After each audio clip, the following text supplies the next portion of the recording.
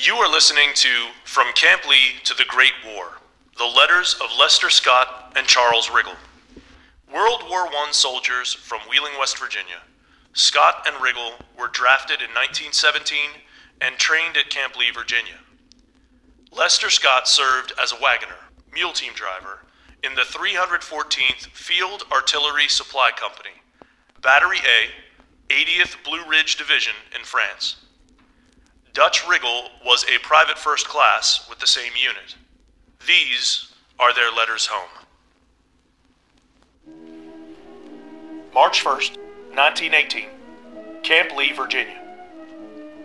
Dear Sister, received your ever-welcome letter today and was more than glad to hear from you. I am well and enjoying good times. I certainly was surprised to hear of Will Riggle's death. Seems like I can't help thinking about it. But such sad things will happen. He was discontented, too. I think that helped the cause. I was as well contented in the hospital as I was anywhere. I have been on the service firing all week, having the guns and ammunition. Believe me, they make some noise. Battery F holds the record so far, I guess. It is starting to rain here this evening, but is very warm. 3 more boys and I were at Hopewell last night. Had some time, too. I haven't heard from Cleo anymore. Did you ever hear what was the matter with her? I don't care if she doesn't write to me. I think Harry Crow is making the mistake of his life for trying to desert, for it is impossible for him to get away. Whenever he is brought back, he will be tried by the court-martial. He will be probably shot, or prisoned for life without pay. I was talking to one of the officers that belonged to his company. He said he was the laziest man he ever saw.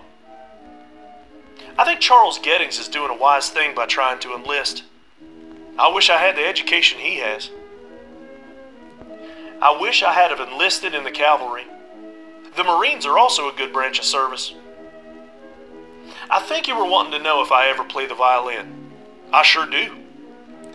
Some of boys come up from the infirmary with a violin, banjo, and guitar.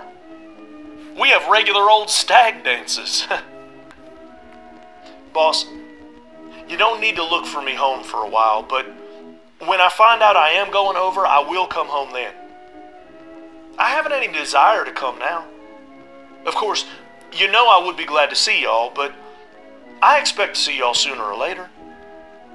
Anyway, it doesn't seem to me you sent the right address to Brantley. Send the right, and I will write to him. Don't you let people try to tell you that it isn't constitutional to send us over, because they are badly mistaken. If that was the case, there wouldn't be many go over.